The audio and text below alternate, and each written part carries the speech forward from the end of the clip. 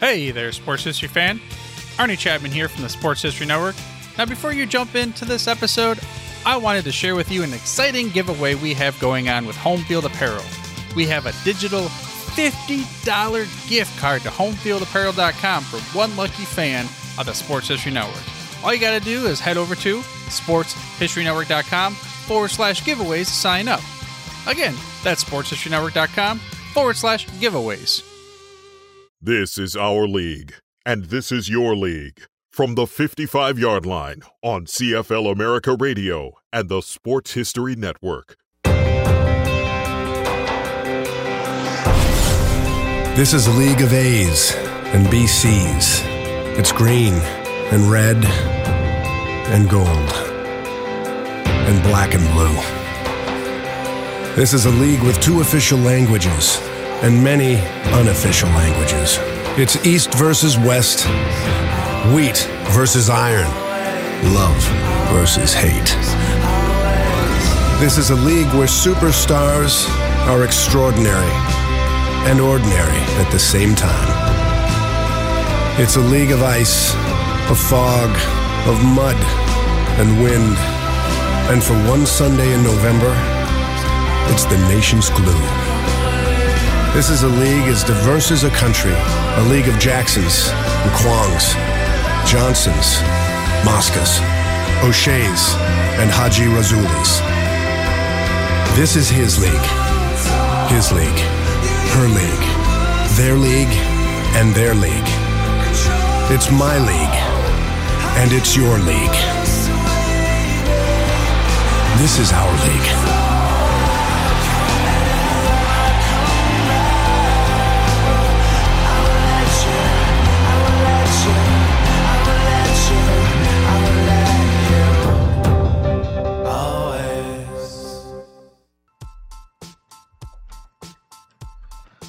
Hey, are you ready for some football?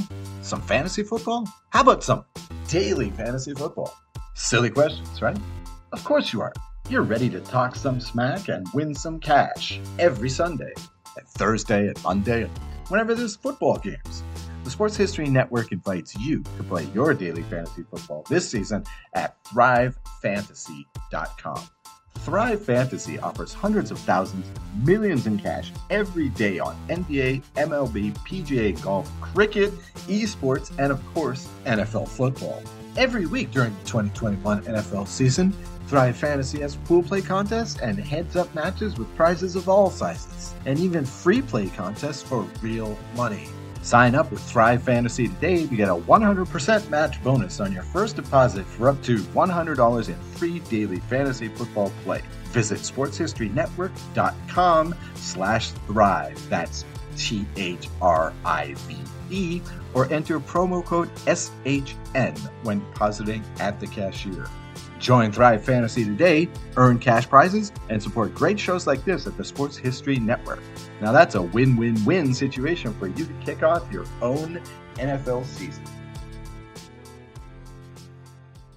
Hey, and welcome to the 55-yard line with Scott and Greg today. And we are finally back after about a month off here to we are going to be sitting down with Michael McCambridge, who everybody, at least I would hope everybody knows, is probably the, in terms of football historians and football authors, next to our friend Chris Willis, it's Michael McCambridge. So we're going to be sitting down with him here in just a few to talk about his current work, his past works, and also, what he's got coming up. And I guarantee you what he's got coming up is going to be, I think is going to be awesome in terms of his future book coming out in a few years. And once Scott finishes up his current book, I'll be reading that and digging in. It's a book. It's different. It's on English football, not American football. But we sit down with Michael and talk about, it's a nice segue. Talking about English soccer is a nice segue into talking about American football. Would you agree, Scott? Football. I would agree. I mean, it's football. Yeah. It's association football, and we normally talk about tackle football. So there's a relationship between the two. Yeah, and I know, Scott, which team which team are you a big football supporter of across the pond? Okay, yeah, this if you got to pick a while. Yeah, well, primarily Celtic FC, which unfortunately last couple of years isn't, it's fish in the barrel in the Scottish Premier League. Manchester United, I own one share of stock. Really? Although, I just did that on a goof. And I've sort of Your wife didn't know about that, didn't it? Well, I mean, no. Well, now she does. Well, now she does, yeah. Well, no, she doesn't pod. She doesn't pod. She doesn't care. But, yeah, I mean, the main reason I followed them is because when a lot of my sports history knowledge came from my school library, and there were books on Manchester United. So they just kind of became my team, Okay. But then my Scottish heritage led me more to Celtic FC, and then I've really gotten into the Bundesliga, and I like Dortmund. Yeah. Well, there's on Amazon Prime, and off the top of my head, I don't recall the name of the documentary, but there's a good documentary on Prime about Celtic FC. Wow, okay. Yeah. I need to. And you say it's Amazon Prime? Yeah, it's on Amazon Prime, and I'll be honest with you, if I got to sit here as we're recording, I'm going to be wasting a lot of people's time to try to figure. But if you type in Celtic, football, you'll be able to find it on Prime. And for me, I got kind of two teams. One is Leeds United, which, I know you've seen the movie, but the Damn United, that's where, and also too on movie. Yeah, on Prime, they're currently covering the team from the 2019 season through the 2020 season, through the pandemic. And that's a fascinating, Prime does these sports shows so well that I got a feeling, man, NFL Films is in for a run for their money with the way Prime is doing. And I need to cancel one of my 73 streaming services and I guess get Prime. So I just see the Celtic thing. Yeah, it's for sports actually, and also the NFL. I'm guessing the NFL is going to have the Sunday ticket on Prime, so I'm thinking we're all going to be, having to have Prime as sports fans here relatively soon. And the other team for me is Peterborough United. So. Oh, nice. And I should, because I live in Birmingham FC, is another team that I try to keep up with just because of the name, in England. Oh, yeah. But, I'm kind of weird because I like international soccer and then I like grassroots soccer, like, the lower division teams in the U.S. I'm kind of, as far as MLS and USL, I'm kind of, yeah. Well, I know during our month off, you've been kind of soccer focused. So, mostly, just my alma mater, UAB, watching them play. And then also FC Birmingham, which is a Pioneer League team, which a friend of mine, Preston Goldfarb, is the gaffer there. So it's been fun watching them. Yeah, no, in the month off. Well, obviously, we've had CFL football, which I've been watching every weekend. But it's really weird, just for whatever reason, this year, and it's been a challenging month for me, just in terms of work, school, football, had other things going on, deaths and family. Just how it goes. For whatever reason, this September, this autumn, just turned out to be there was a crush of stuff. But with that said, at least I've been keeping an eye on CFL football. The games, though, I'll be honest with you, haven't been as great as what we kind of hoped that they would be. Yeah, I really, and it was probably expecting too much. You don't have any preseason and that sort of thing. And then you basically had teams that were off for a year. But yeah, I was really hoping, especially as far as a Chamber of Commerce kind of thing, that the CFL would come out and you'd be having a lot of 42 to 33 kind of games. Right. And that, there have been a couple of decent games, but and especially me being a Hamilton fan, there have been quite a few duds. So if you're watching, if your only point of reference so far this year is the NFL and the CFL, you're going to go with the NFL because the NFL's had a whole lot more interesting games, especially with the Jets finally winning. That was great. Yeah. Well, and, the Cardinals are awesome this year. They really are. They put a nice little beat down on the Rams. I knew when the Cardinals, when we were doing the fantasy football stuff, I'm like, I'm going to grab the Cardinals defense. Why? I go, trust me. And they have not disappointed. And, but they're sitting 4-0 now. I think we're one of the few undefeated teams. So we'll see. But they are the Cardinals, and I'm not going to, I'm not about ready to crown them champions yet, but at the rate they're going, I knew they were building a decent squad. And pretty much because they had to, because if not, the coach was going to lose his job this year. Well, my thing being a Jets fan, if they can somehow finish 8-9, I will consider that a successful season.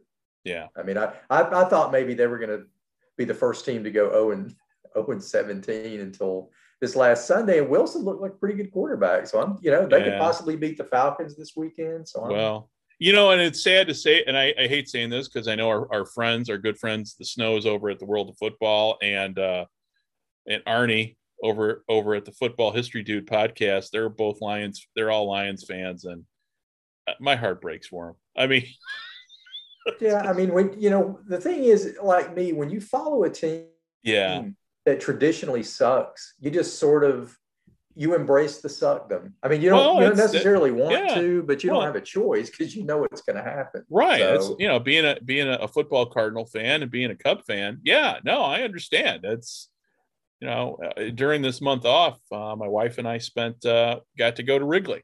We were sitting in the bleachers, and that was a fun time. And what happened was, prior to that, our dog had passed away. So we were not able to really get out of the house much with an elderly dog. So since our dog has passed, and he was 18. So it wasn't as, people are like, oh, sorry, but he was 18.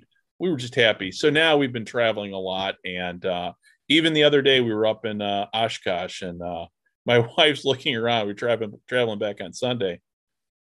Is there a football game going on? I go, yeah, the Packers play the Steelers. And it was, Wisconsin turns all green on football Sunday. So it was kind of fun for her to experience. I knew that, but, it was kind of just one of those things, sitting in the Culver's going, yeah, this is what makes sports great, is the fandom. And even though for me, they were all wearing the wrong jersey, being a Bears fan, yeah, it was kind of cool. And speaking of the Bears, we all know that they're looking at moving to Arlington Heights. You and I have not had a chance to talk about this at all. And what are your thoughts about the Bears moving? I mean, I guess something like this is inevitable. I mean, you and I, we tend to look at things through grainy black and white, when we think about history. And it's just, you always think of the Bears and Soldier Field and, you can never leave. But, I mean, and you know what? It's going to happen. And the thing is, I'm one of those guys, I love my football history, and, would give anything for us to still watch these teams play in, old baseball parks and everybody wearing a single bar. But when it comes to this, I'm like, move to Arlington Heights. And we drove by Arlington Heights 2 weeks ago.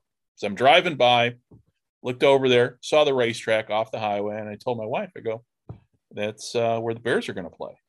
And she was asking me, again, she's Japanese, so there are a lot of questions involved. And why would they move there? And I go, well, it boils down to money.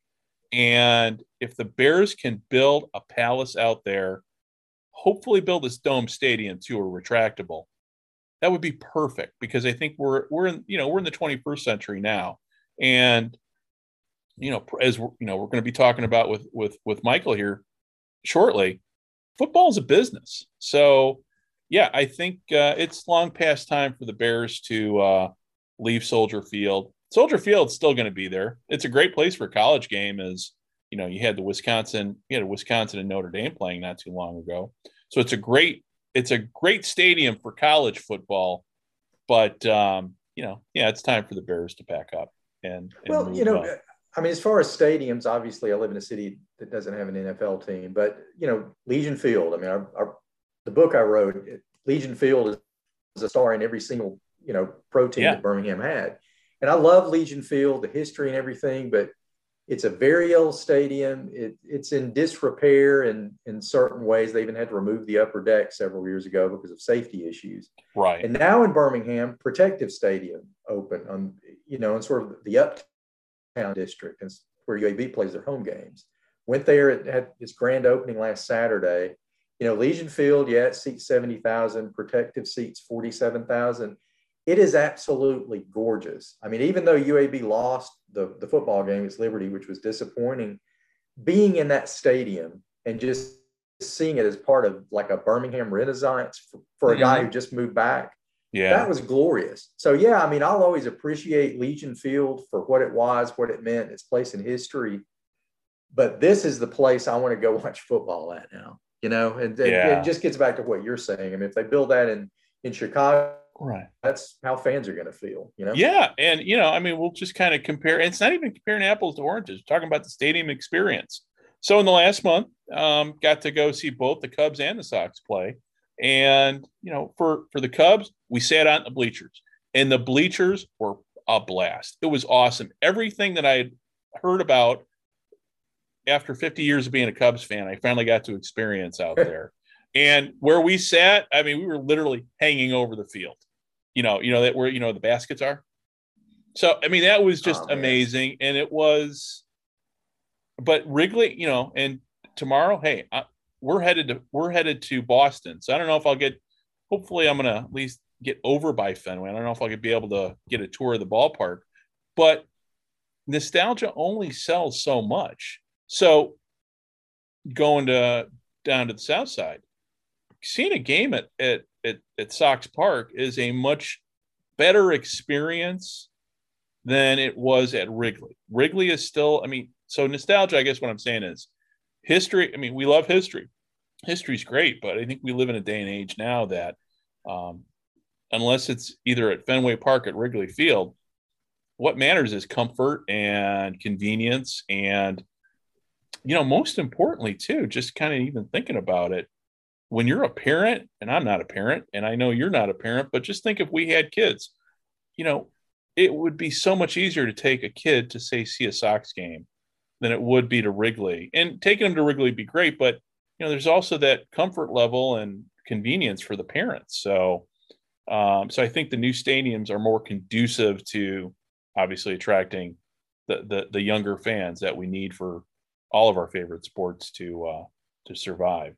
No, I agree. And to your point, I mean, yeah, if you're a historian, you need to go to Wrigley Field or you need to go to Soldier Field, but you need to go for that one-off experience.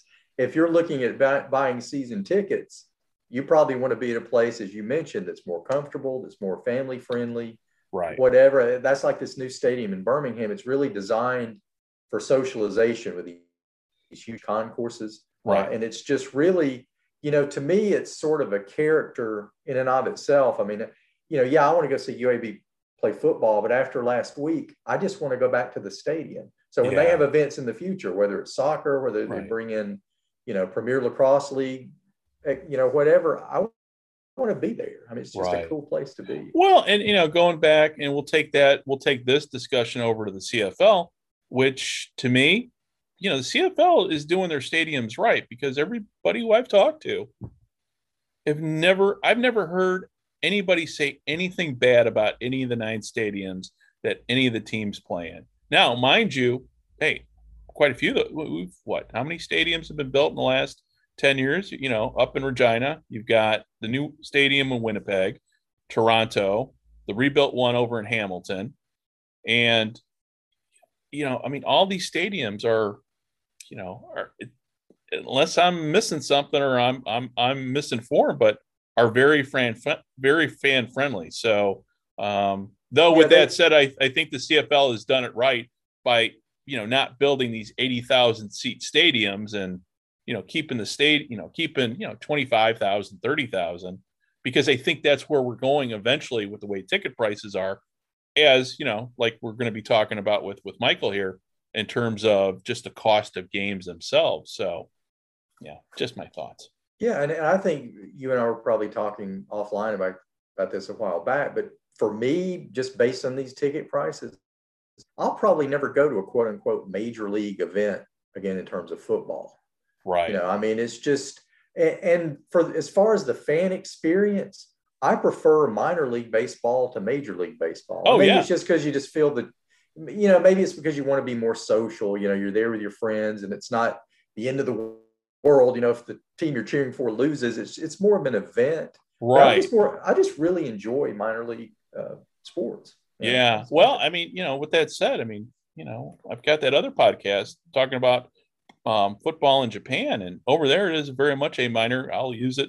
It's a minor league sport, and there's something to be said about the smaller crowds, the more intimate setting, and I had, for as much as I'd love to go to a Bears game, especially this time of year when the weather's just right, the Bear, it's not an intimate experience seeing a pro football game. Well, and I've reached the point where I'm kind of like the old guy on the Geico commercials where I don't want to mess with the traffic, and I'm already thinking, well, if I park here, leaving the third quarter, so I like the more intimate experience as well. Yeah. And Wrigley Field, with that said, Wrigley Field's a very intimate setting, but sure. That was built over 100 years ago, and it was basically a minor league ballpark built back then. So, well, with that said, you guys have heard us, John here a bit. So without further ado, we will let you guys listen to our interview today with Michael McCambridge, and we're hope to be putting out another podcast pretty soon. It's been a busy month for both Scott and I, and it's going to be, October just seems to kind of be picking up speed. So hopefully you will be hearing from us in the very near future with a new show with a guest. We couldn't even tell you who it's going to be, because at this point we we don't have anybody lined up for the next show. But stay tuned. We've got a few leads on some big names, but yeah, you're definitely going to be hearing from us sooner rather than later. So without further ado, here is our interview with Michael McCambridge. Michael, thanks for joining us here, and Scott and I, we are looking forward just having a quick chat with you and talking about your latest book, and also your thoughts on American football as it relates to kind of the business, kind of the past and future. So good to be with you guys.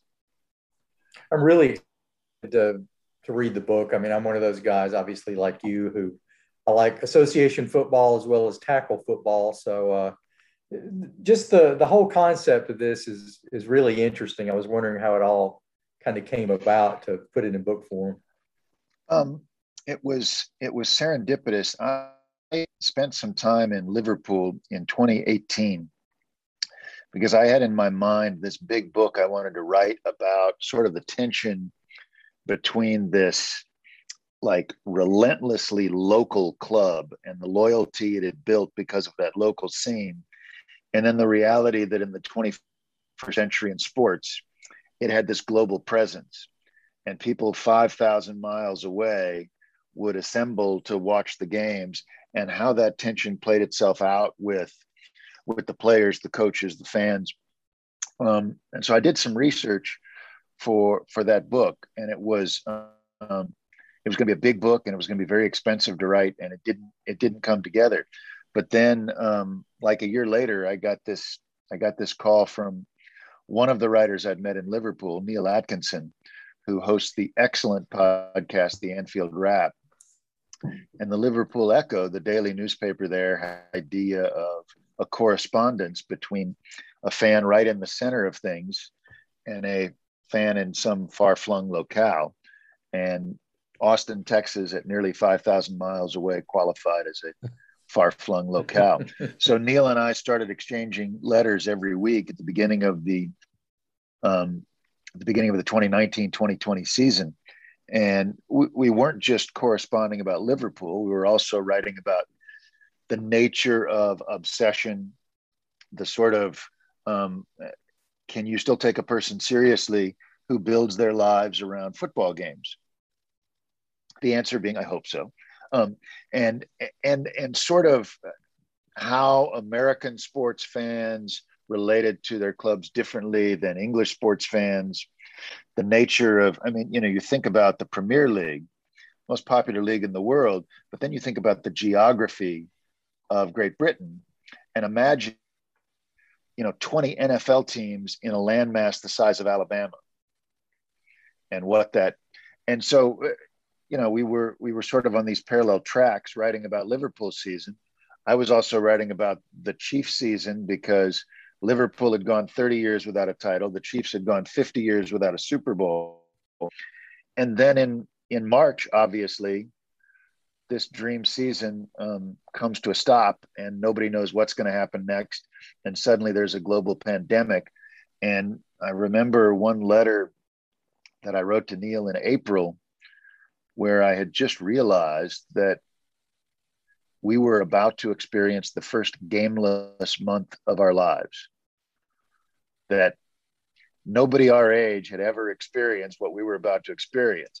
No football, no basketball, no baseball, no soccer, no hockey, nothing, full stop. And that in the past, through wars and recessions and all sorts of things going on and terrorist attacks, the games had gone on. And then we're sitting there in the spring of 2020, and we don't know when or if the games are going to resume. It made for an interesting correspondence.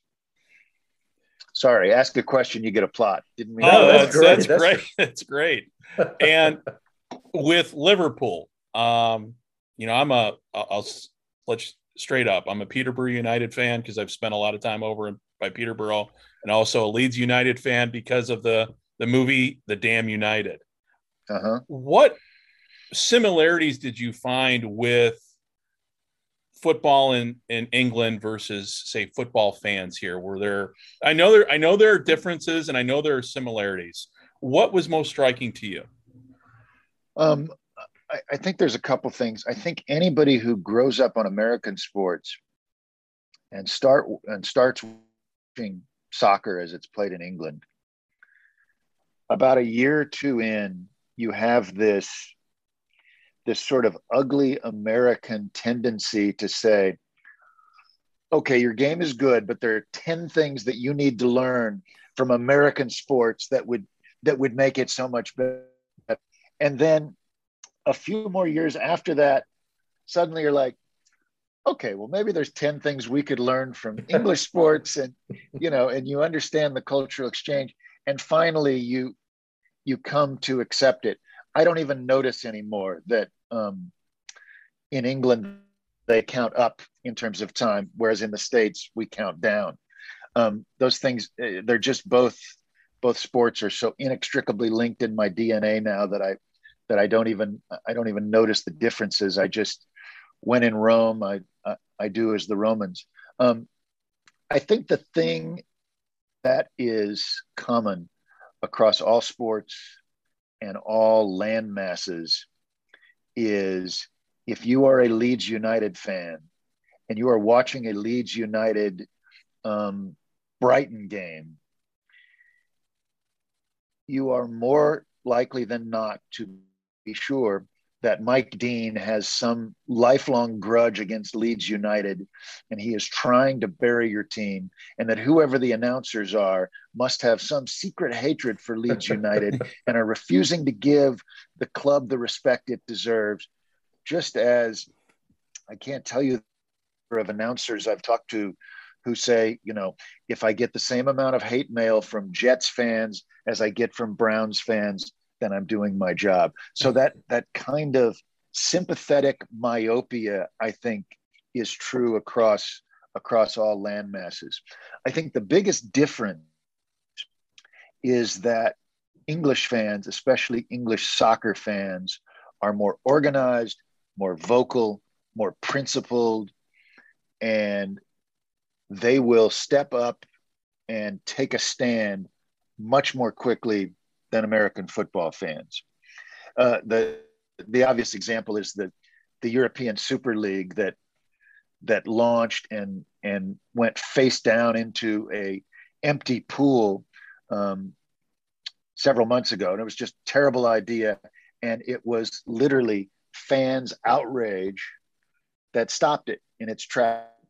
It was a bad idea, and the fans prevented it from happening. In American football, I have yet to meet a single fan who wanted there to be a 17-game regular season in the NFL. I don't know anyone who's for it. Every coach I've to is like, it's not a good idea. I don't know any players who are for it.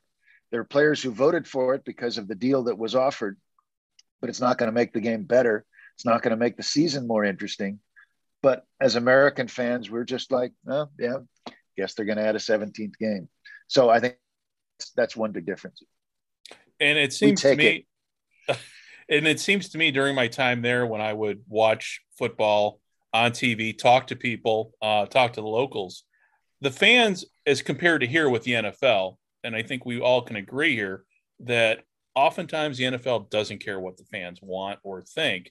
Whereas over in England, to me, it appears the fans have the power in many ways. Yep. Yeah, I think there is more. I don't think the fans in England feel like the clubs particularly care about them, but I think there's a measure of respect. There's a measure of the fans are more likely to have a spot at the table. Whereas in America, we, to use a phrase I remember Spike Lee once used, in America, the clubs give us the okey doke, and they tell us they care. What does a pizza cost at Jerry World? I think it's like $90 for a pizza at the Cowboys Stadium.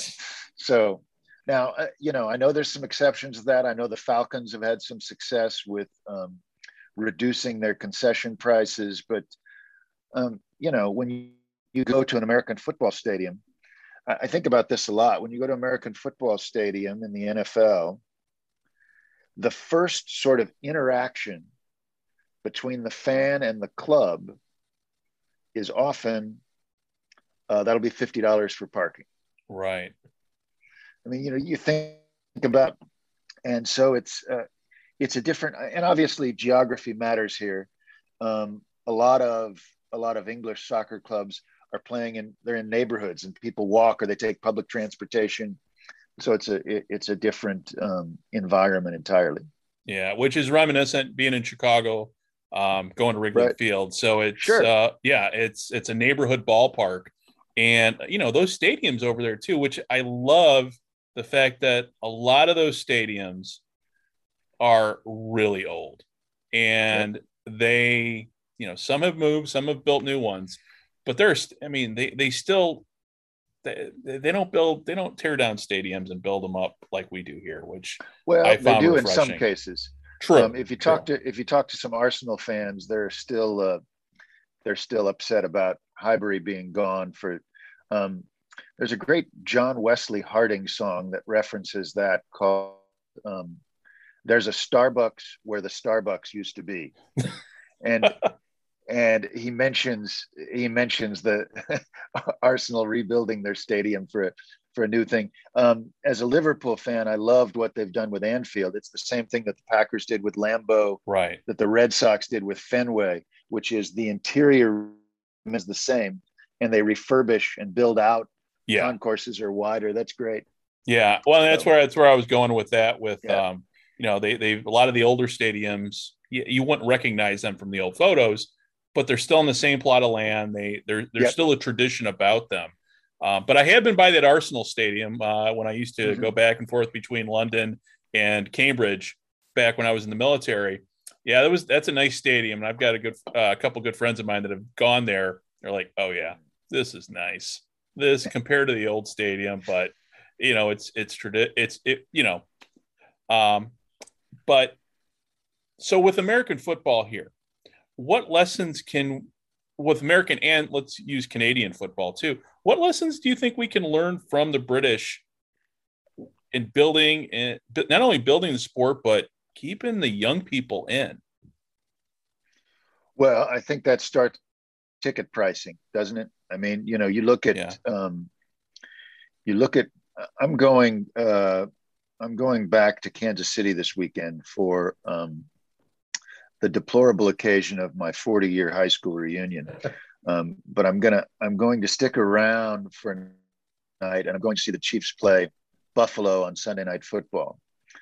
And I was fortunate enough to be able to buy a couple tickets for the game, but regular season tickets, lower level on the sidelines, are like $600 now. And I love football, love the Kansas City Chiefs, but I'll be sitting in the upper deck in the corner because those tickets are only $135. And I think that I understand why the prices are where they are, but I do think one of the things American football teams and Canadian football teams can learn is there needs to be some sort of discount pricing for younger kids. When I was growing up in Kansas City, they had something called the Huddle Club. and I think you could get into games for $1. And there needs to be something like that, because one of the things that living here in Austin, I've been back in Austin for 6 years now, and I have some neighbors, and I see some neighbors playing football catch out in their yard. But in 6 years, those are the only people I've seen playing football in the yard, because kids just don't play football out on the street anymore the way they do. And this is in Texas, which is a football loving state. And I think you've got to find a way to get the next generation hooked into the actual games, not just the jerseys, not just the fantasy, not just the Madden, but the actual game of football. That's one of the things I think should be a priority. Yeah, that's a good point. I live in a neighborhood, and I'll be honest with you, I think I've seen maybe 5 kids in 20 years out playing catch.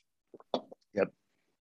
I remember growing up, and I'm 60, so I think, Michael, you and I are close to the same age. But I mean, that was the thing. That's what you did, whether, winter, spring, summer, and fall, you were out playing some sport. And that, that led me into it. I mean, you pretended you were Don Maynard, you were Jim Brown or whatever. And that was part of it. That was our version of fantasy football when I was a kid. Exactly. Yeah. Every one of us wanted to be either Roger Staubach or Terry Bradshaw or, who else? Well, I wanted to be Bob Greasy, but that's a whole other story. So, with that said, let's talk about go back in time, America's Game, which is the definitive, for anybody who doesn't know anything about American football, I always, and especially, talking about American football over in England, I would always reference your book. And since then, you are a prolific author and written quite a bit. And I told you offline, I'm still in the middle of your Chuck Noll book. What, as an author, looking at the sport, what has changed since you first wrote America's Game to now? Have you seen, just in a nutshell, what kind of changes have you seen take place, both good and bad? I think a couple things have changed. All of the forces that I talked about in 2004, this tension between football, the game, and football, the business, that tension has been exacerbated and has been strengthened. And when I talk to people in football, I mean, this is why we've got a 17th game, right? Right. Because there's more money in it. It's not because it makes the game more competitive. It's certainly not because it makes the game safer. It's not because there was a widespread public clamor among fans going, boy, the 16 just isn't enough. I wish there was a 17th regular season game. It's none of that. It's just because another week of inventory. Even if it's inventory in which Lamar Jackson can't go because he's injured and Kirk Cousins can't start because he's got COVID or whatever, there's going to be another week of inventory. And so I think those tensions that I identified at the end of America's Games have increased. So I think that is an issue. One of the other things that's changed, and I think has changed for the better, is there continues to be this expansion of the football audience. And there are more people of color in the football audience. There's more women in the football audience than there was even a generation ago.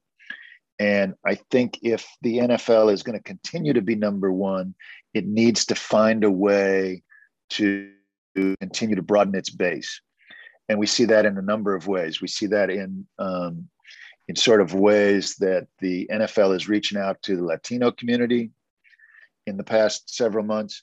The NFL has an organization that is very inclusive about gays and lesbians being not just following football, but playing football. Certainly Carl Nassib coming out over the offseason has been There's been a lot of positive reporting around it, but there's also been no controversy, none of the things that people said might happen if a gay player ever came out of the NFL. Carl Nassib is the first active player to come out of the NFL. I don't think anybody thinks Carl Nassib is the first gay player to play in the NFL. Right. So those things are good. I read somewhere that I think 40% of the NFL audience, TV audience on any Sunday, is now female. And that speaks to that expansion because, when I started watching, I think when you guys started watching, the NFL audience, if you go to sports bars, if you go to games, what was it? It was mostly white guys, right. Mostly middle-aged white guys. And the way demographics are, you're not going to be able to be the number one sport in the land if you've just got middle-aged white guys going forward. You need to broaden that base. You need to broaden your audience. And I think the NFL has made some gains there, which it needs to continue doing. Yeah, just female coaches, female officials. I mean, that was just a huge leap forward, right. for the league. What worry is probably a wrong word, but I just wonder, we talk about young people being interested in sports. I mean, I wonder if they're just shifting away. There's so many different things you can do now besides sports. I'm trying to look 25, 30 years down the road. I mean, the NFL is the 600-pound gorilla, but will it still be that in a couple of decades? I wonder. I have thought for a long time that there was a sea change coming. And I can remember I hosted in 2014, I hosted a panel discussion in St. Louis at Washington University in St. Louis. And the topic is the United States becoming a soccer country? And one of the people on the panel was Clark Hunt, the owner of the Chiefs, his family has also obviously been involved in soccer. And Clark Hunt said something that I thought was really brave to say, especially in a baseball town like St. Louis, which was he said he thought in 25 years, the three biggest sports in America would be football, basketball, and soccer. And I think the latest demographic studies would bear that out. I think in the 18 to 34 group, soccer is either even with or ahead of baseball. The average age of the World Series viewer last year was like 58 years old. So I think there is a change afoot. And you talked, Scott, about the ways that people access things and the way they experience things. My kids grew up mostly in St. Louis, first 15 years of their lives in St. Louis, which is a great baseball town. They have no use for baseball. Baseball to them is just waiting. It's just nothing happens. But they'll sit down and watch 45 minutes of continuous action and a half of soccer, Cup or Euros or something like that. And they also, they both are familiar with, my daughter's in a fantasy football league, but there is something to the pace of play. And I think that the NFL going more no huddle, more plays, more pace, that's probably a good thing for getting the younger generation. Yeah. I know we always, the talk is the NFL has become more CFL in the sense of your passing, your offensive output. Certainly. Yeah. And if they would just knock down that play clock to 20 seconds, probably be even more exciting. Of course, you would gas quite a few of the heavier players on the line. But yeah, in terms of just kind of moving forward, do you see the NFL? Well, the big talk is this weekend, you've got the international game going. Do you foresee, just putting on, I guess, your futurist hat, do you see the NFL branching out, obviously putting a team in London, but actually creating a separate league or even division with in international markets, not so much in the immediate future, but as they look for new sources of revenue? It's hard for me to see how logistically you can have a team in Tokyo or someplace in Asia, you could just about do it in London. If you had say the Jacksonville Jaguars became the London Jaguars, you could move the Miami Dolphins to the AFC South, put the Jaguars in the AFC East. And so they've got 8 or 9 road games. You'd have them take 4 trips to the States, and they'd have 2-week trips, and they'd stay for, you could just about find a way to do that. But I think beyond that, and until we get quantum air travel or something like that, it becomes really hard. And it's also, the advantage of England is they at least speak the same language. So a group of 53 men who played football in college in the South or the West could conceivably be okay with going and living in London for a few years. But I think expecting those same people culturally to go live in Japan or Germany where the language is completely different would be a harder sell. Right. And I think the Players Association would have an issue. The market of London versus the market of, say, Jacksonville, I don't know much about business, but I do think there's probably more luxury box opportunities in London, I'm guessing, than Jacksonville, Florida.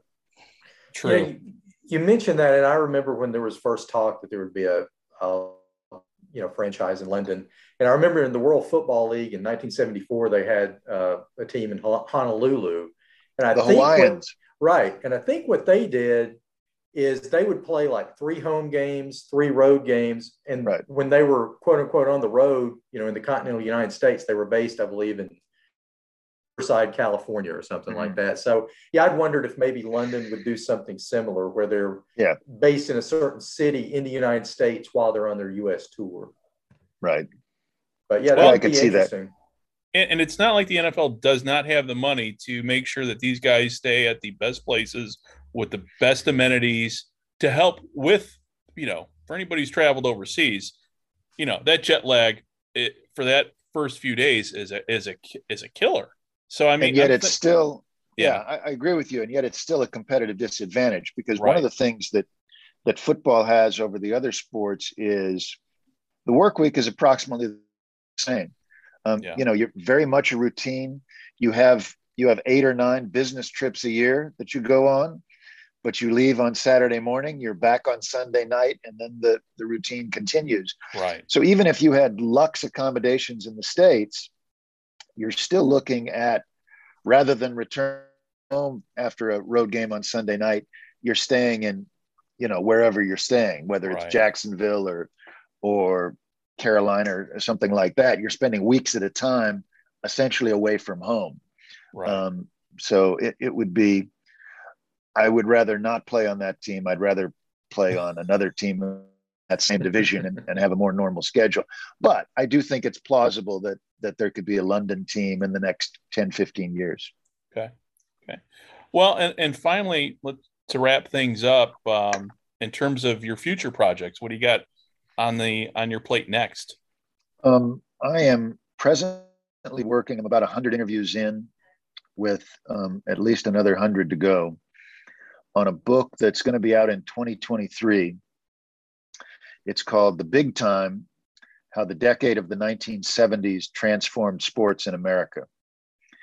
And the thesis of the book is that the 70s was the pivotal decade in the history of American sports, because so many things we take for granted today, sports going into primetime television, athletes beginning to get a sense of autonomy through free agency, integration becoming more the rule than exception, at least within sports, women becoming involved in unprecedented numbers as both athletes and fans.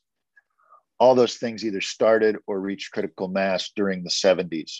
Right. And that was the decade that put American sports on the trajectory to where it is now, which is one of the very last big tents in American popular culture. So it's a broad social history, and that's what I'm going to be working on for the next year and a half. Well, I'm looking forward to reading that. And as soon as that comes out for pre-order, I'm all over it. And I'm looking forward to surviving to actually be able to write that. But it is a big book, and it's really the first book I've written since America's Game that has the potential to be a truly awful book, because the scope is so big.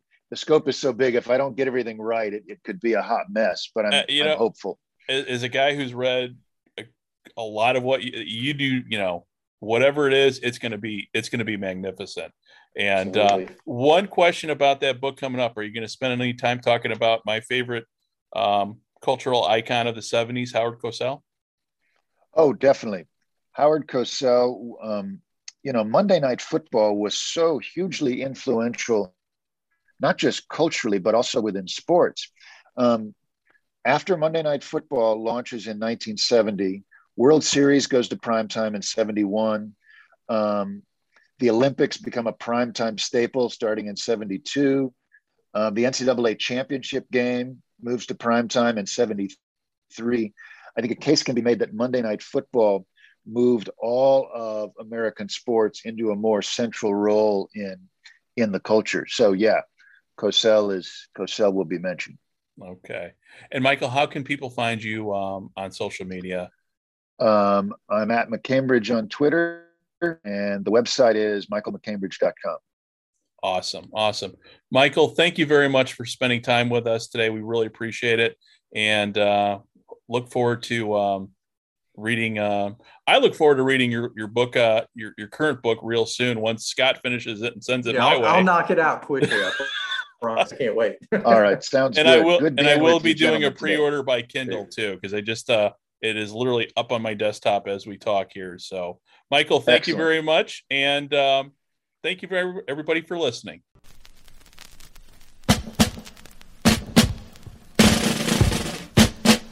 Look out, football, here we come. Houston Oilers, #1.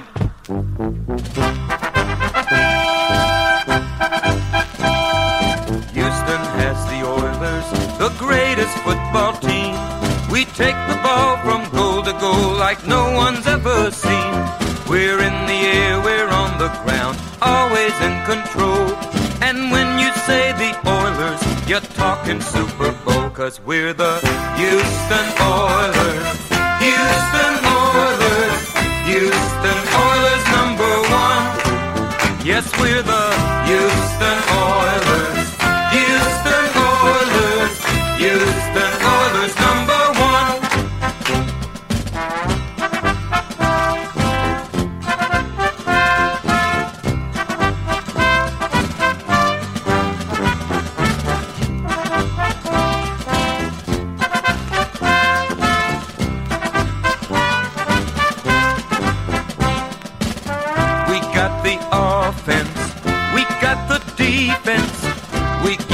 Other team no hope, 'cause we're the Houston Oilers.